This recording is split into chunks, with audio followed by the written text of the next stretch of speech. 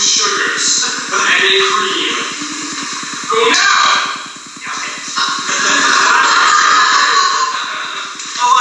Sorry, how many sugars did you want to get? Look deep into your subconscious. You will find the answers there.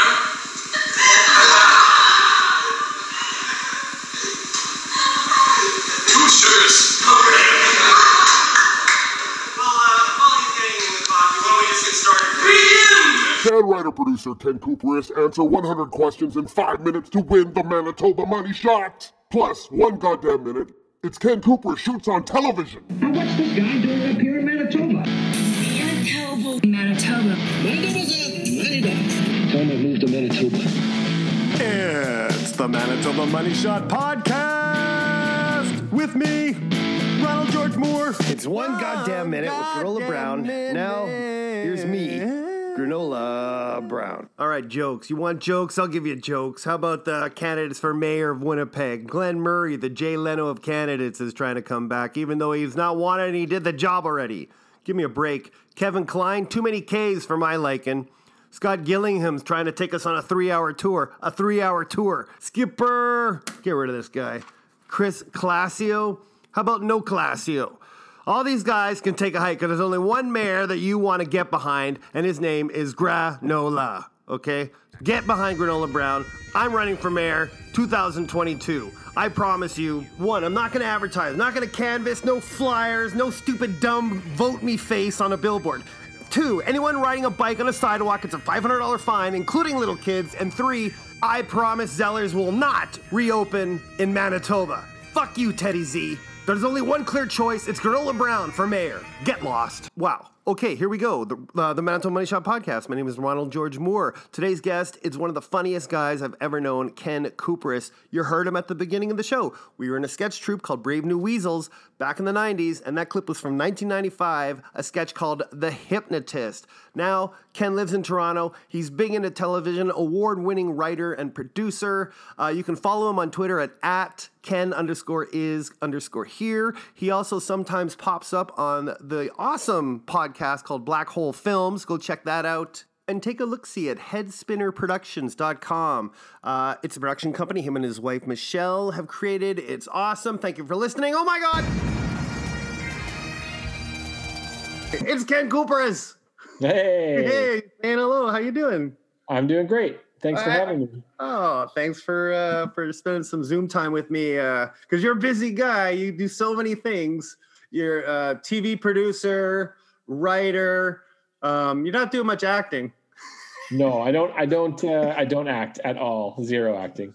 It is funny though. I would have thought maybe you'd kind of throw yourself into some projects, kind of like an Alfred Hitchcock type of thing where, you go by on a bicycle or something like that. Yeah, I don't know. It was weird. After I kind of moved away from sketch and improv and into television, I never went back. It just never really interested me anymore. Right. You're on the other side. And I enjoyed it. I liked, and if I had an opportunity to do something in front of a live audience again, I might be inclined, but I don't know, like acting in front of a camera or, doing little cameos on my own thing. Just, I don't know. It seems to be like a level of self-service that, I can't be bothered with. For sure. Yeah. And of course, you're a Manitoban famously for a good, 25 years or whatever. So 24 years. 24 you moved. Oh, okay. Yeah. So what, were you born in Manitoba? I was born in Winnipeg. Yep. My mom, as it turns out, I actually just found my birth mom. I'm adopted, and I found my birth mom, and she's from Flin Flon. So she came to Winnipeg specifically to have me and leave me.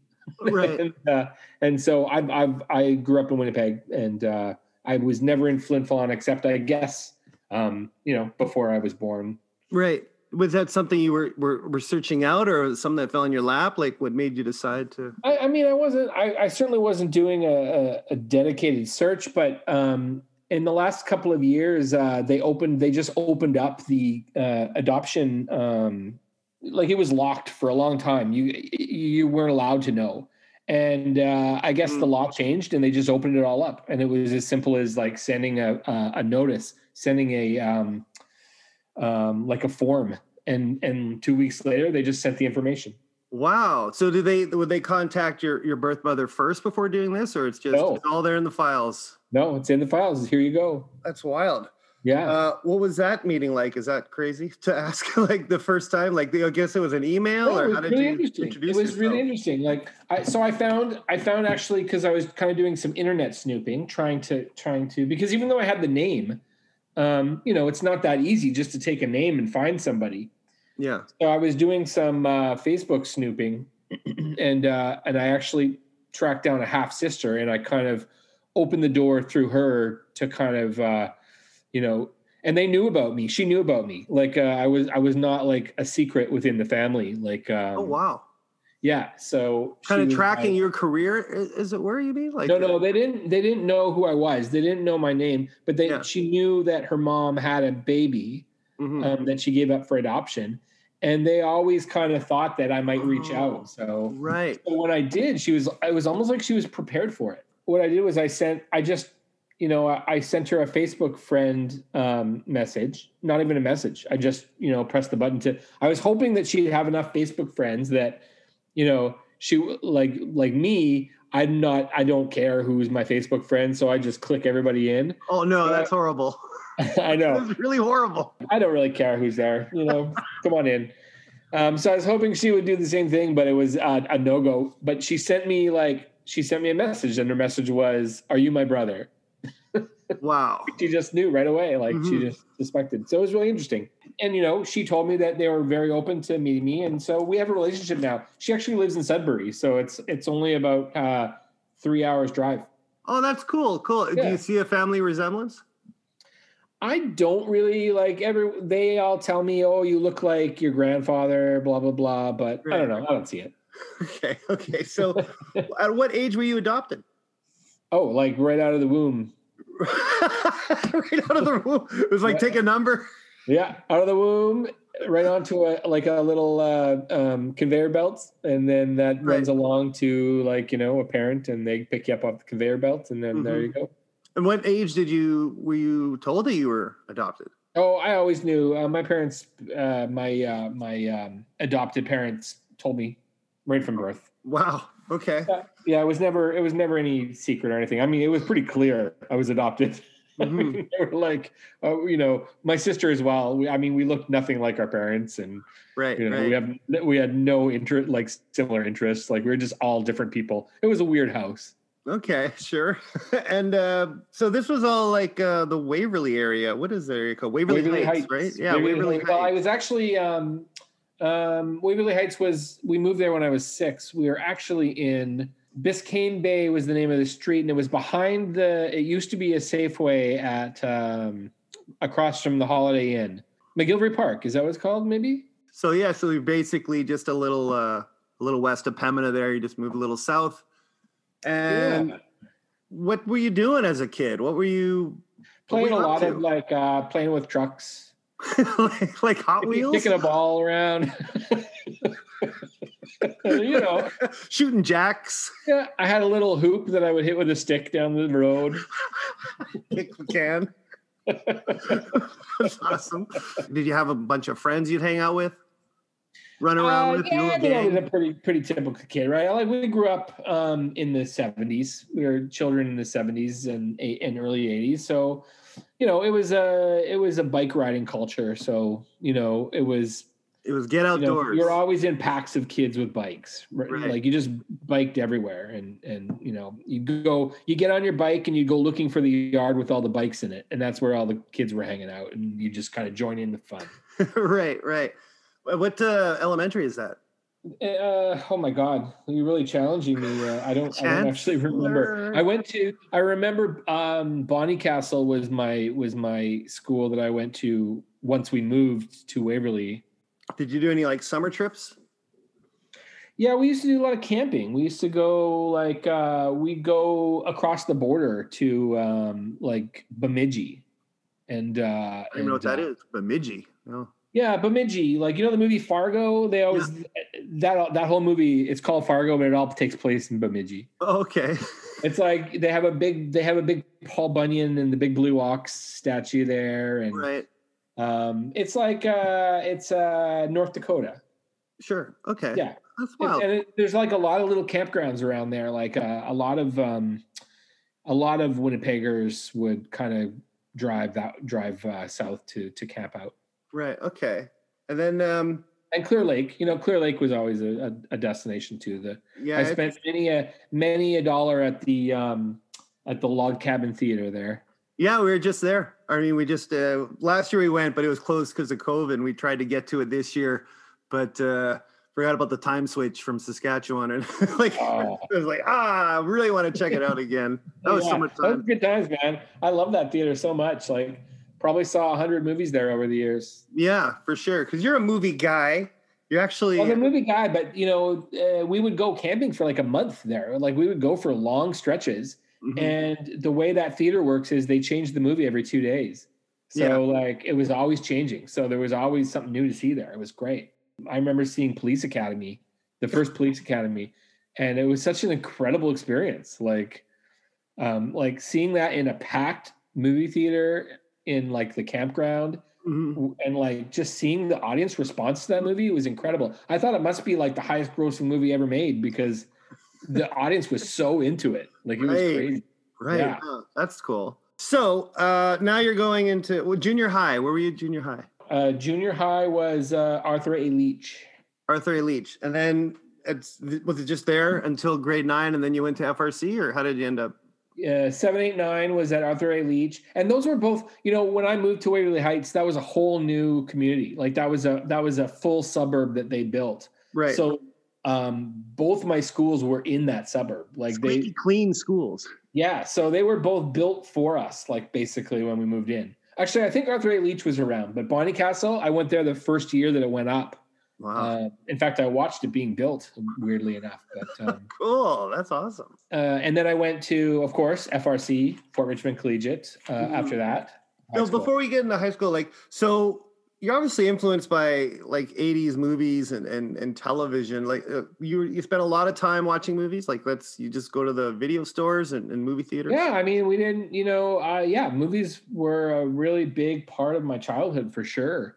My parents didn't go to theaters, but they would go to the drive-in like a lot, and because my mom would like take a bunch of pills and fall asleep. Yeah, and so my dad would like watch every 80s sex comedy, like, and we would be in the back of our station wagon, like watching these crazy sex comedies. Like that, I grew up with them, like, so I'm very well versed in like all that. And it was a crazy subculture, like, the Porkies and Revenge of the Nerds and all those movies. My Tutor, I saw them all. Like it was, the only person who would tell me not to was like passed out already. So it was great. It was a cool thing. And, and then, maybe when I was about 11 or 12, we got our first VCR, and that just opened up the world, like that was a game changer. There was a time when there were video rental stores on every, like they were as prominent as Tim Hortons are now. Yeah. Absolutely, for sure. Like, do you remember the one that you would go to regularly? I don't remember what it was called, but it was in Waverly Heights. It was like it was down the road just a bit, and all the movies were in these giant cases, like they were these big bubble cases. Yeah, and it was wild. Like, and they only ever had 2 copies of anything. So you would go there and you would just wait there and wait for people to return movies, hoping that they would return the movie that you wanted. Yeah, on time, had to be back by a certain time, and you show up and you're just, okay, I'm on it. Hopefully they'll show up and not pay a late. We would just stand there and wait, and every movie that came in, we go, what movie was that? Because the selection was like, it wasn't Blockbuster, there wasn't 80 copies of everything. It was like, sometimes there was only 1 copy. Yeah. Do you think it was your love of film and movie, especially comedies? It seems like comedy was your thing. Is that why you may have entered like a drama class in Fort Richmond Collegiate, or you excelled? Yeah, I mean, absolutely. I wanted to be a director when I was really young, before I knew how crappy that job is. That's what I wanted. I would watch movies just for the shots. I would like write out the shot list sometimes. Like while I was watching them, I would make a note of what the scene was and what shots they used. Like I was really fascinated by all that. Mm-hmm. That actually went away after a while once I got into theater a little bit more and, had better things to do with my time. But, as a kid, like I found that all very fascinating. Did you do any plays at FRC? I did every play at FRC. You did, really? Yeah.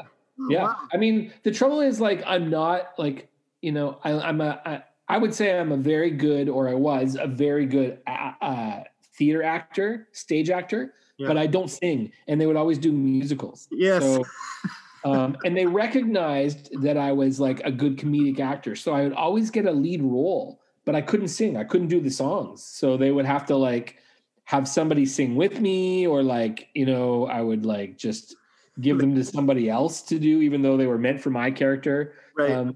Because I had no interest in singing and I was terrible at it. So I much more enjoyed when they would do straight plays than when they would do the musicals. But in schools, they usually do the musicals. Right.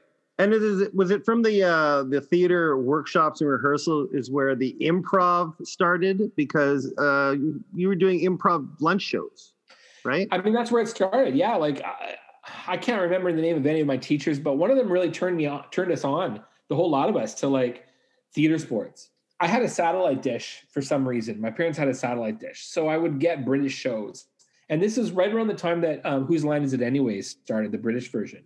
Mm-hmm. And so everybody would come to my house and watch Whose Line Is It Anyways. Really? And wow. So we basically stole all their games. Like we just did all the games that we saw in there. We would take them, and once a month we would book out. We had a theater too, right, in our school. It wasn't a gymnasium; it was an actual theater in the round. Yeah, like a full theater. So we would just put up our own posters. We would recruit a couple of teachers to be judges, and people would just get their lunch and come, and we'd fill that room, right? Like we'd just fill it up. Like it would be packed. We'd have 200-300 people in there, and we would do a lunch show. Somewhere in there, All Star Nobodies was formed, was a sketch troupe I was involved with. You were involved with Jeff Hughes, Matt Kippen.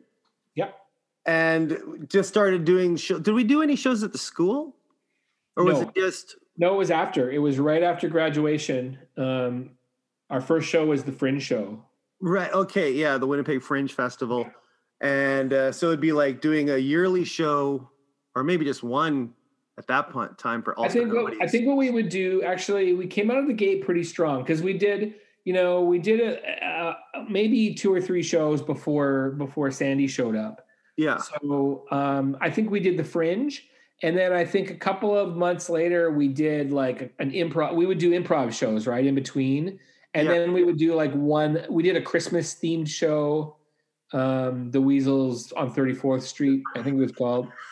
Like that, yeah. That was more of a play, right? We kind of wrote we wrote like kind of a connecting tissue play, like almost a Herald, but like a Holy Grail type thing, where it's just like sketches based around one character. Yeah, I don't even remember what went on. Like I don't remember like any of the scenes from it, but I remember we pulled it off, like we did it. Yeah, because that was the thing. It was like the 4 of us, and Jeff was kind of the ringleader, and then he went to Alberta for dinner theater, I believe.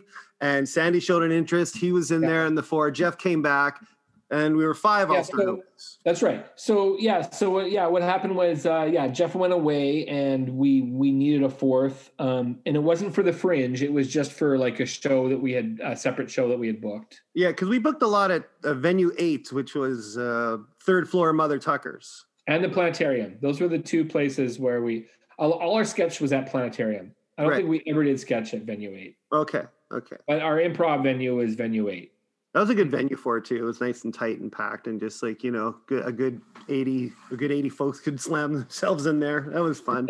It was perfect for improv for sure. And there was a bar downstairs, and really we were just trying to get to the after party, right? We just have a good time after. Exactly. Did you know Sandy before he joined the group? Not really. I think what happened was when we were looking for another guy, Matt, who was in high school with Sandy, suggested that we have a talk with him, because they were, I don't know, doing a show together at high school or something, and Sandy thought Matt thought he'd be a good fit. So Right. I think I met him at the same time as everybody else. I think I remember Sandy, like one of the first times I met him, he like tracked down a dude at Scandals who stole my leather jacket out of the bar. And he ran after them in the parking lot and got it back. I was like, holy shit, this guy's awesome. That's awesome. He probably paid the guy to steal it so that he could impress you. So we're doing Fringe.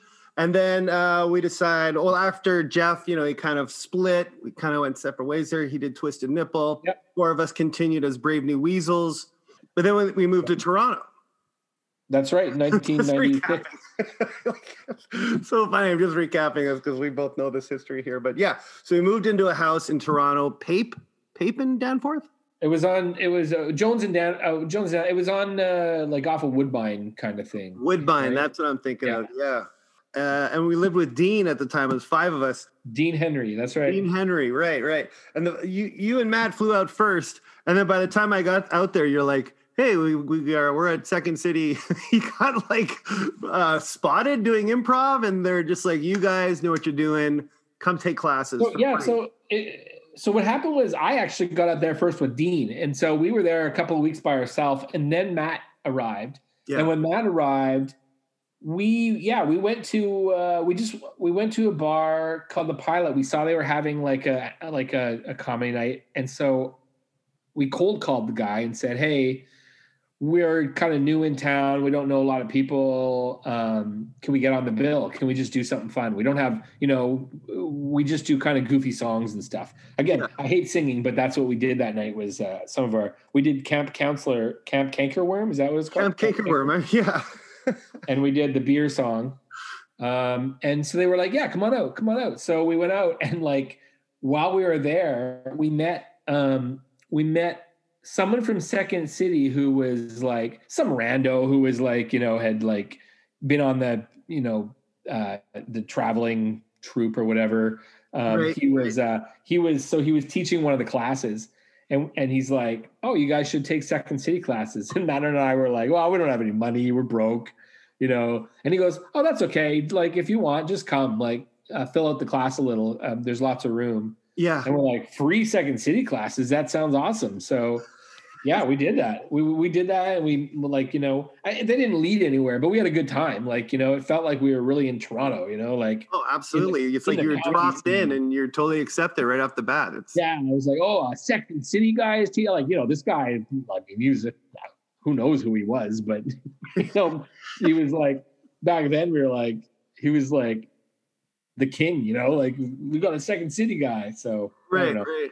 And Sandy was fortunate enough to get in at Second City, so he kind of met some great people that allowed us to do some shows at Second City. And oh man, I'll never forget that fire hall show we did there. That was incredible. And even the privilege of being behind the stage to see all the, just the signatures on the door and just to, it was really cool. It was absolutely unbelievable. It was such a great thing to be able to do all that, for sure.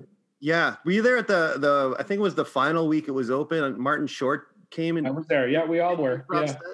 Yeah, we all went for that. It was wonderful. Yeah, so then as a troupe, we're performing at Spirits Bar and Grill and wherever we can just find some time to get up there, to get some stage. Yeah, and you and I started to move into stand-up a little bit right at that time. I mean, I had done one set right before I moved to Toronto. I did my first set ever in Winnipeg at is there Rumors there? If it was probably Rumors. Yeah, Rumors, yeah. So I did my first set ever at Rumors. Right. Because I just cold called the guy. I remember like when I went in to talk to the guy, this will set it in a time capsule. The white Bronco was driving down the road on the TV. Right. Holy shit. Oh, that's crazy. Yeah. So they were all glued to the TV watching OJ drive his Bronco while I was trying to get a job, basically. Wow. That's amazing. That's pretty cool. So yeah, they said, okay, come in on whatever Monday night, and you can like get up on stage for 5 minutes before the headliner kind of thing. Wow. I can't believe they did that. They were pretty strict back then from what I hear. Yeah, it was like it was crazy. So I went up and I did 5 minutes. And I got a ton of laughs. Like I was like, oh, that didn't go bad at all. And the headliner, who I don't know, I don't even know who he was, but one of those grizzled old road comics. Yeah. Was like, oh, that was really good. Like, I can't believe that's your first time. And I was like, well, I only have these 10 jokes, but I guess they're pretty good jokes. And that's right. I remember seeing your stand up and just being like amazed at how great you were, but like without really having any experience doing stand up. Like with me, I was just trying to just do characters doing stand up, but you seem to have the natural, flair for it, which is why it always kind of struck me you didn't stick with it. Well, my problem was that I had a real difficult time doing the same jokes twice. Like I always felt like I was betraying the audience to like tell jokes I'd already told before. Right. So every time I booked stand up, I would write a new 5 minutes. So it was like, it was not sustainable. Right. And the truth is, if I hadn't have latched on in TV, like if I hadn't have got the opportunities that I got, like got a foot in the door, I probably would have stuck with stand up. Right. I probably would probably have, made my living being a stand-up comedian. Right, for sure. Okay. And let's get into that now since we're talking TV, because you got a long list of credits, hundreds of hours of TV writing and producing. Yeah. And your first credit is Freaky Stories.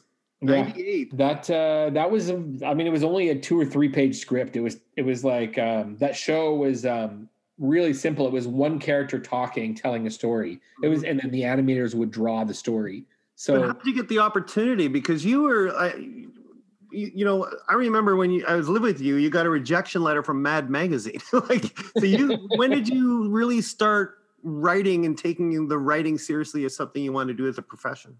Oh gosh. This is all going to be out of order because I don't really remember everything. Like it's lost to time a little bit, but I got hooked up with a guy named Vince who was doing, and I don't remember how I got hooked up with him, but he had a company where they put out these greeting cards. It was like digital greeting cards. It was like really early on in kind of the internet. And you would write these digital greeting cards and they could have a couple of lines. So you would send them to people as greeting cards, but they would have a little bit of animation to them. Okay. And so you could put a joke in there. Okay. And so I was writing these digital greeting cards and they paid like $100 each. And I would send them like hundreds. Like I would just and they would pick like 6, but I was like, pay me money. Here's some more, like. You're just up all night racking your brain trying to come up with them? I really was, because even though I wrote 100 and they chose 6, like that still was way more money than I was making at Second Cup. So, that guy, Vince, he ended up going on to I don't know if he founded it, but he's like one of the bigwigs that created this company called 9 Story that is now a massive animation house. Huge multi-million-dollar company, and wow. He remembered me a little. So he totally gave me some work along the way. But this is also around the time I met my girlfriend, who would eventually become my wife, Michelle. Michelle, of course. And she was the first AD for some preschool shows.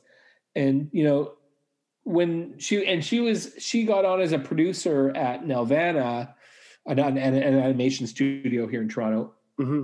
And, she bandied my name around a little bit and opened a few doors for me there as well. So, I definitely have to make sure that I give credit where credit's due, because she definitely helped me out a lot. And you two currently have a production company called Headspinner. Yep. You went into business for yourselves.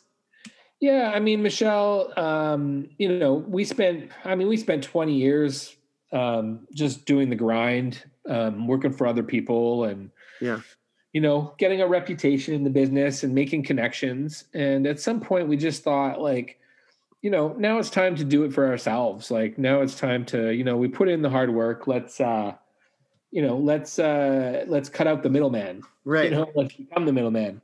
It's certainly paying off. We'll get to that in a sec, but just going back into your history of your producing and writing, so you got an opportunity. So Freaky Stories was the first I wouldn't even call Freaky Stories a script because it was more like writing one person's first person dialogue, and then they would animate that. Okay. But it was my first writing job that I was paid for that actually made it to TV. So it was like my first produced script. And what was your first head writing job? There's writers. There's a team of writers on shows, and then you became a head writer. Yeah. So I ended up becoming a staff writer at Nelvana. Okay. And I ended up writing for a show called My Dad the Rock Star, which was Gene Simmons, of course. Created by Gene Simmons. Yeah, created by Gene Simmons. It was a cute little show. And in the second season, they wanted to keep it in-house, which is code for they didn't want to pay anybody, to do the job outside of their salary. So yeah, they gave me the head writing job on it because I had written several scripts for the first season. You're like Sylvester P. Smith with your mop in the corner. Like, how about you be a head writer? That's right. Famous cracked icon, Sylvester P. Smythe. Yeah, so that was it. Yeah, I had a team of 4 writers. I was the head writer, and we all wrote it together. And it was really fun. Did Gene Simmons give you notes on how involved was he? He was not. I don't think he even remembered that he had a show. So the story that I heard, and almost certainly true, was that he was on an airplane with the head of Nelvana sitting together. Yeah. And the head of Nelvana said, "Hey, do you want a show?" And Gene Simmons says, "Sure." And then he had nothing to do with it other than probably cashing the checks. God bless him. If you're in a position and to do that, the fact that he lent his name to the project and it ended up being a really cute, fun show. So I certainly don't harbor any negative feelings towards the guy for that. But totally, it was great. You had a daytime Emmy nomination. This is crazy. With Bigfoot Presents Meteor and the Mighty Monster Trucks. So it was a preschool show for Discovery Kids. Is this Nelvana too? This one was after My Dad the Rockstar. I kind of wised up to the fact that I wasn't actually making any money for all the work I was doing. Right. So I left. I got an agent. And that's where I started working for other companies besides. I still worked for Nelvana.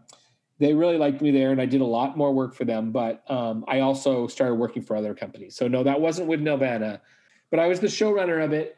And as the showrunner, I got a creative producer credit. And it was when the show got nominated, all the producers of note got nominated as well. So I And then a showrunner is just someone who's just making sure the whole show is happening and everyone's on time, or what is the definition? A showrunner is basically a head writer with added responsibility. A head writer who also sees the entire is kind of like the business manager and sees the show from top to tail, start to finish. Yeah, you got to make sure, a micromanager. You got to make sure everyone's doing their job and still. Yeah, and so when the executives want to yell at someone, you're the person they yell at because they need. Did you ever get that? No, all the time. It's when there's a problem, they want to have somebody to point the finger at, and right. That's the showrunner's job to kind of absorb that. But then you have to point the finger, right? Isn't that? No, I run my writing rooms differently. We're all in it together, but I'll absorb the attacks. And, okay. And it's not that often. Usually, it's the other side of it is, you're also the guy they give the praise to when things are looking good. And right. That happens more times than the other, for sure. You didn't attend the Emmys. I did. Yeah. You did? You went to the Emmys? Wow. We went to the daytime Emmys. Yeah. I sat at, whose table was it? Ellen DeGeneres' table. Not with Ellen DeGeneres. Not with Ellen DeGeneres, but it was with the people from her show who were up for an award. Right. And I think on that night, Oprah kept winning everything, so they were all getting drunker and drunker, and it was a good time. Jim Gaffigan, I talked to Jim Gaffigan, and it was like, everybody was there. It was like all the soap opera stars were there, and wow, yeah. I mean, we were, I think, seated next to the kitchen, so I was pretty sure we weren't going to win, but okay, sure. And then, so moving, you started getting into like sci-fi, Stargate Atlantis, right? Like that was a whole different ship for you. Yeah, that was just like a kind of a lucky fluke circumstance that landed me a staff writing job on that show through my agent. My agent and one of the showrunners are friends, and so typically the writers in his agency kind of get to have a phone call with Stargate as part of like, you're just something you all kind of get to do. And it just so happened that when I had my phone call, they had just fired somebody and they had his position open. So it was like, it was just total fluke. And I pitched them a story they hadn't heard, that they hadn't seen before. So, wow. It was, like this business is like 90% luck, 10% skill kind of thing. But, and that was, you do get lucky. It's nice to have, you got to have that skill to back it up. So. Yeah. Well, that's it. I mean, if you can't back it up, that luck's not going to last. You're not going to have a long career, but right. Was that pitch? It was good. The story that you pitched them, was that the story that made it to air? Or was there a whole bunch of, hullabaloo? It was funny. I pitched them about 4 stories. I almost I pitched them. I wrote like 5-page premises for 2 stories, and both of them they didn't go for. And I was like, oh crap. And then like I had like another kind of half page and they didn't go for that either. And they were ending the call. I could feel them ending the call. And I had like a couple of other ideas that were literally just one line. And as the call was ending, I was like, oh, let me throw one more thing at you. It was like, and I said the line and there was silence. And then they were like, oh, that one's doable. So it was like, I worked for hours and hours and hours. And the one they picked was like, the one I probably jotted down in like 2 seconds, right, and didn't fully flesh out. Another greeting card. That's how it goes. For sure. And then you kind of had a string of YTV hits, or at least involved in them, starting with Mr. Young. I remember Mr. Young. This is when my son were watching YTV together and watching these shows. So. Yeah, Mr. Young is just like kind of like a Doogie Howser, but he's a teacher. Yeah, it's about a kid teacher. Yeah, it's I just I have this U.S. agent. I don't use them very often, but every now and then they give my sample scripts to like producers and stuff, and it just happened to kind of go through the channels, and it got to the right people. The creator Dan Signer read my sample script, which was like for a sitcom set in a comic book shop, and he loved it. And he was like, yeah. So I got that job and went to Vancouver for 6 months and worked on the first season. And it went really well. It was like multi-camera, like just like the, Big Bang Theory or shows like that. Like you do it in front of a live audience. You tape it in front of an audience. And that was really cool. It allowed me to learn how to watch 4 cameras at the same time and how to, write on the fly, because if the audience doesn't laugh, the people at home aren't going to laugh. So if the audience doesn't laugh, we stop and we rewrite it like in the moment. Get that one, really? While the audience is there waiting. While the audience is there, we go, okay, take 2, try saying this instead. And we'll give them like another line. This is a weird question. Is it a paid audience? No, we did. You put an ad in the paper, and they they just show up. It's a free show, and right.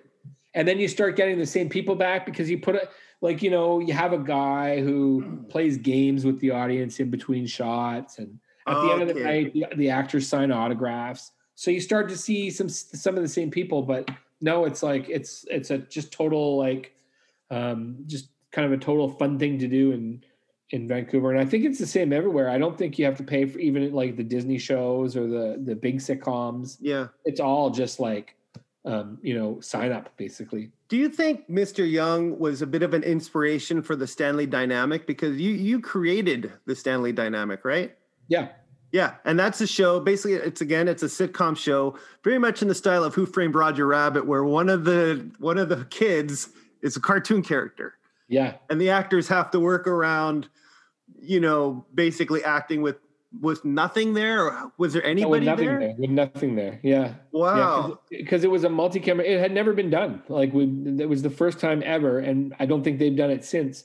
Because it's on 4 cameras, so you can't just have a green screen and like you would a single camera show, right?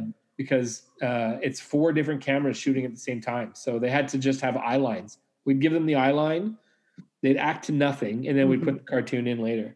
I always thought like the dad on that show was based on you because you guys look similar, acted a little goofy, You know what? There's a little bit of that for sure. I mean, another thing that we didn't talk about was that I was like, I wanted to be a cartoon strip writer and artist when I was really young. Oh, so, and even in my college paper, I had a cartoon. I had a Far Side style cartoon strip.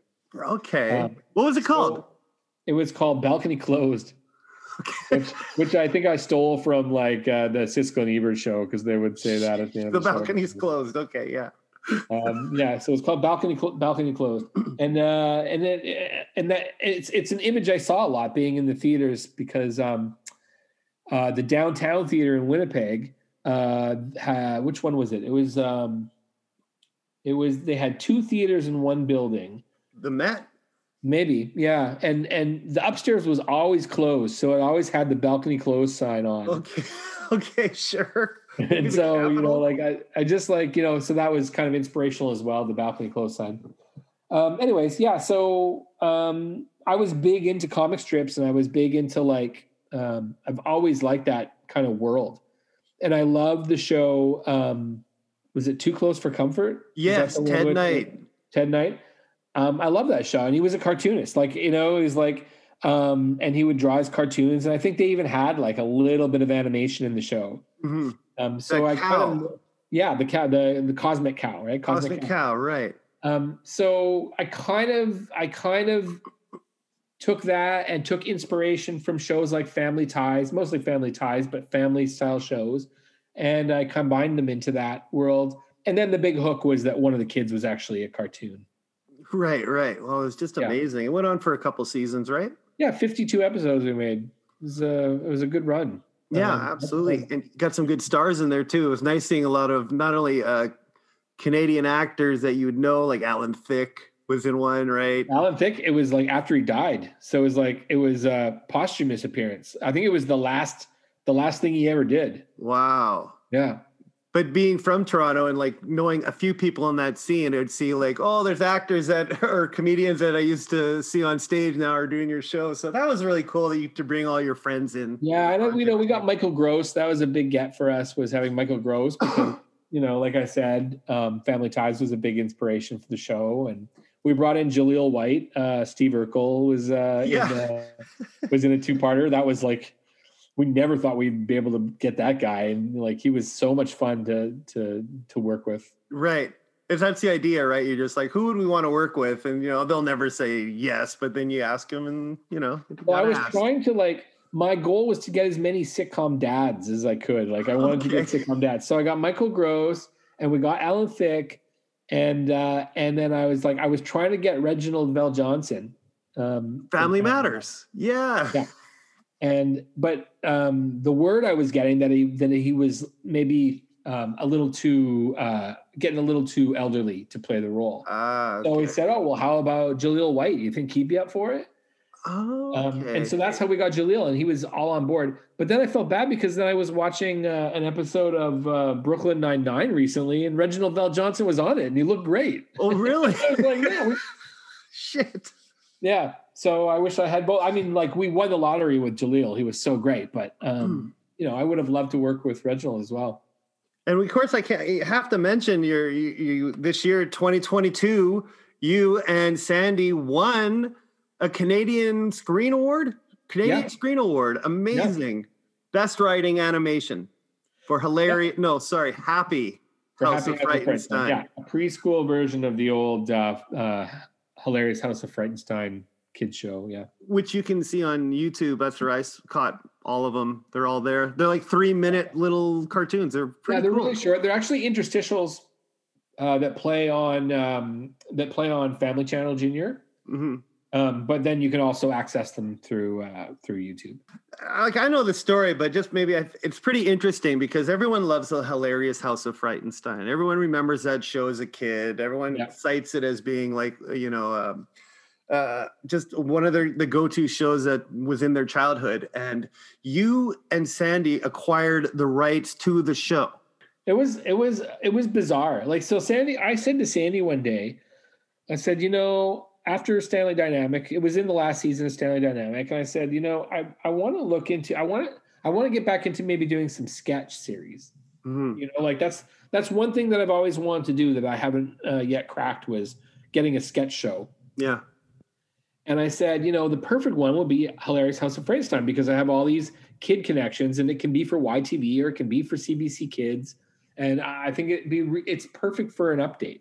Yeah. And Sandy said, "Oh, well, I already tried to get those rights. I worked with a couple of other people, and we tried to get the rights a few years ago. And it turns out they were owned by two brothers who were estranged. One of them lives in Palm Springs, and one of them lives here in Toronto. And they weren't talking. They were apparently estranged. The one brother who's here, who really wanted to get something going with it, was just stalled because his brother, owned 50%. So it was a no-go. Mm-hmm. So they couldn't do anything. And the guy, Mitch Markowitz is his name, said, "Go talk to my brother Riff in Palm Springs and convince him." Right. Guy, and then of course they didn't, because it was just, it was too complicated, like trying to deal with two brothers who were estranged. Right. It wasn't like are they just living off their money, or are they at other ventures, money from the show? No. Well, Riff went on to do show. Riff went into show business. He also did Party Game. Do you remember the show Party Game? Not really. It was a Canadian game show where they played charades, and they would have Canadian celebrities play charades. And then he went to Palm Springs and started something called the Palm Springs Review, which was a big sketch review that was very popular in Palm Springs for years and years. And he just retired in the last couple of years from that. Okay. Probably 25 years they did that. And Mitch, who is the younger brother, he left the TV business to tour with Doug Henning and did wow. Yeah, he was Doug Henning's manager or something like that. That is and after that he got into real estate. So he made all his money in real estate. Yeah. But now he's retired, and he's getting back into he wanted to get the license back up, and he wanted Frightenstein to be viable again. So it just so happened, again, talking about luck, Sandy and I decided to call him up and say, "Hey, listen, we're two fans. We both work in television. We have a lot of credits. Sandy's an actor. I'm a writer, producer, showrunner. We love the show. Can you spare us some time? Can we come have a meeting with you?" Yeah.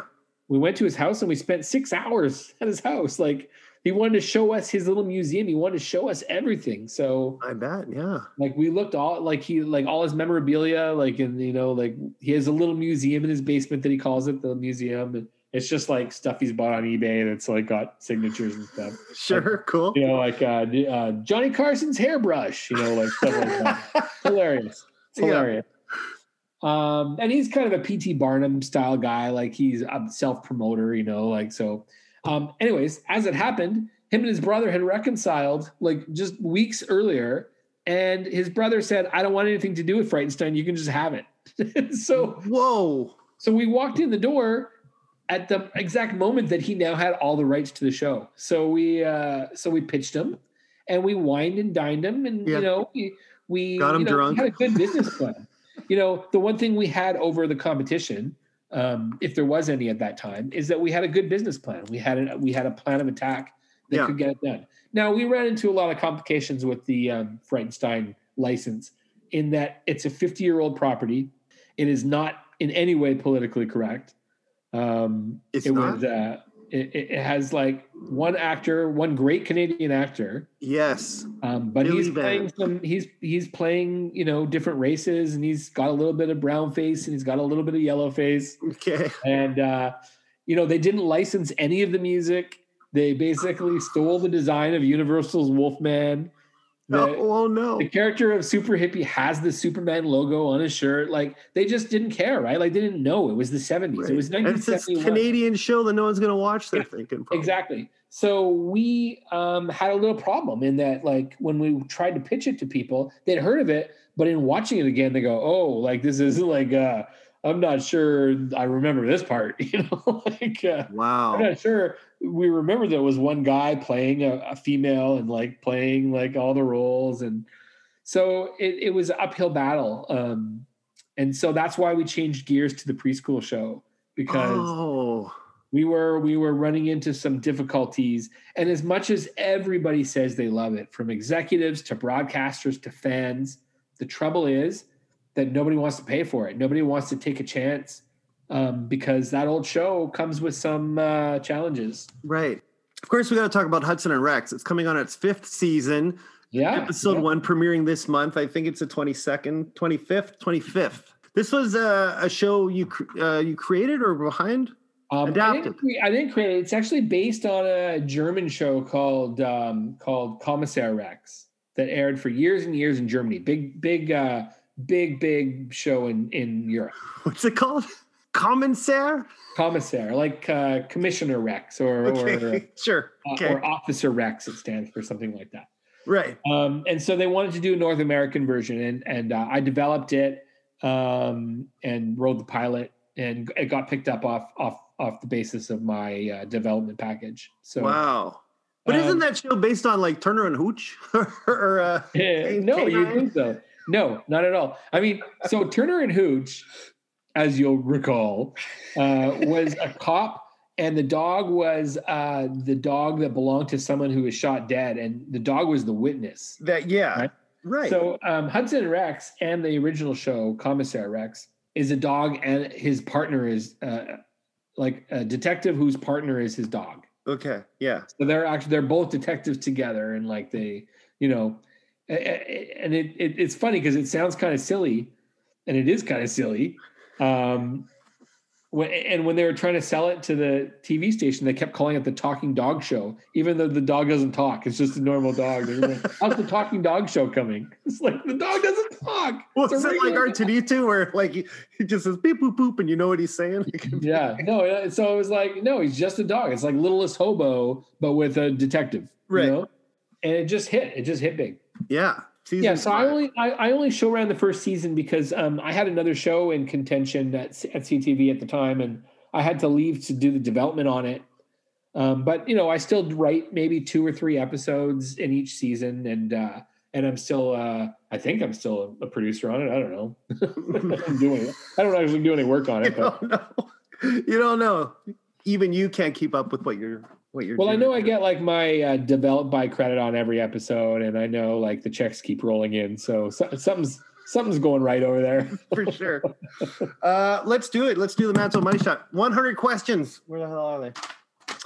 100 questions. I'm going to ask you, Ken CUPERUS. You got to answer them in 5 minutes. Are you up for this? Of course. Oh boy. So I'm slow. I'm telling you, this is going to be bad.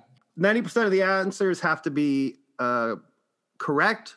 In other words, you just can't say jibber jabber. You have to like pretty much try to answer the question. Yeah. All right, let's do this. Jibber jabber. Ken CUPERUS, your money shot is Gronk! $25.25. And now a little kiss karaoke. Hot, hot, hotter than hell! Name a Winnipeg movie theater. The St. Vital Theater. Name a Winnipeg bar. Name a Winnipeg bar. Spirit. No, that's not that. That's not Winnipeg. Toad in the Hole. Name a Winnipeg restaurant. Carlos and Murphy's. Name a Winnipeg park. Assiniboine. Name a Winnipeg band. Ooh, Heavy Early. Oh, nice. Pick a number between 1 and 10. 3. Broccoli or cauliflower? Broccoli. Bananas or apples? Apples. Rice or potato? Potato. Favorite salad dressing? Ranch. Favorite soup? Tomato. Girls just want to have what? Fun, baby. Boys don't what? Cry. Name a Grammy winner. Oh, is this a music question? Madonna. Name an Oscar winner. Steven Spielberg. What would you buy at Dollarama? A greeting card. How do you like your coffee? Black. Favorite subject in school? Drama. Name a movie you've purchased. Ferris Bueller. Name a member of the band Kiss. Gene Simmons, baby. Yeah, name a Star Wars droid. R2D2. What do you bring to the beach? A towel. Name a John. Krasinski. Name a Betty.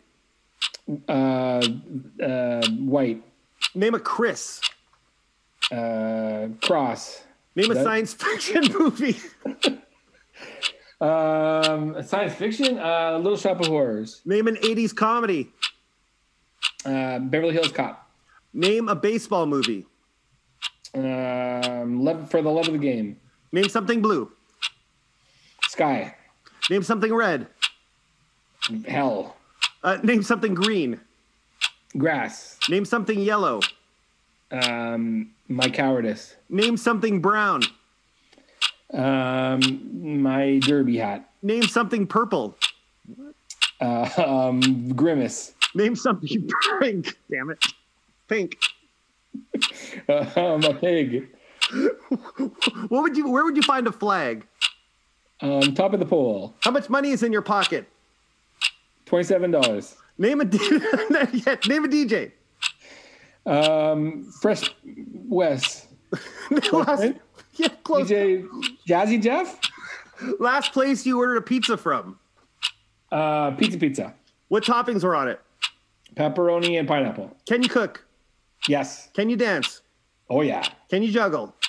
Yeah. Can you whistle? Yes. What would you name a horse? Peanut butter. Pie or cake? Cake. Plane or train? Train. Bacon or sausages? Bacon. Favorite fruit? Apple. Favorite vegetable? Broccoli. We already did these. Name a Manitoba city. Flin Flon. Name a Manitoba town. Brandon. Name a Manitoba road. Pembina. Name a Manitoba lake. Gull Lake. Last concert attended. Prince. Can you name a Winnipeg Jet? Timu Solani. Name a Winnipeg Blue Bomber. Oh, fuck. No, I can't do that. Name a Winnipeg mayor. Oh, I can't do that either. Name a business on Corridon. Toad in the Hole. Name a business in Osborne Village. Oh, that's the same thing. Oh, wait, Corden? Oh, is that the same thing? No? No. Osborne. Name a business in Osborne. That would be Das Machine. Is that still there? No. Besides this, name a podcast. Comedy Bang Bang. Name a dice game. Pigs. Favorite toy as a child. Ball. Favorite toy as an adult. Tinker. Name a nut. Run More. Name a local beer. A local to Winnipeg? Yeah, any local. Well, I don't know. Your beer, Stella? Stella. Who does your laundry? I do. Mac or PC? Mac. Name an actress from Charlie's Angels. Kelly LeBrock? No, she wasn't in that. Bosley. What's Bosley's name? I don't know. Jacqueline Kennedy or something? I don't know. Name a reality show. American Idol. Name an SNL cast member. Chris Kattan. Name a talk show host. Run More. That's Nicola it. Brown. Brown. That's it. Sorry, man. You got 75. Oh, that's not bad. It's not bad. It's not bad. Thanks for being on the show. You know, I love you. It's, such a huge part of my life. I don't get to see you much anymore, but it's always great when I do. All right. Well, I love you too, man. This was a lot of fun. Bye. Bye-bye.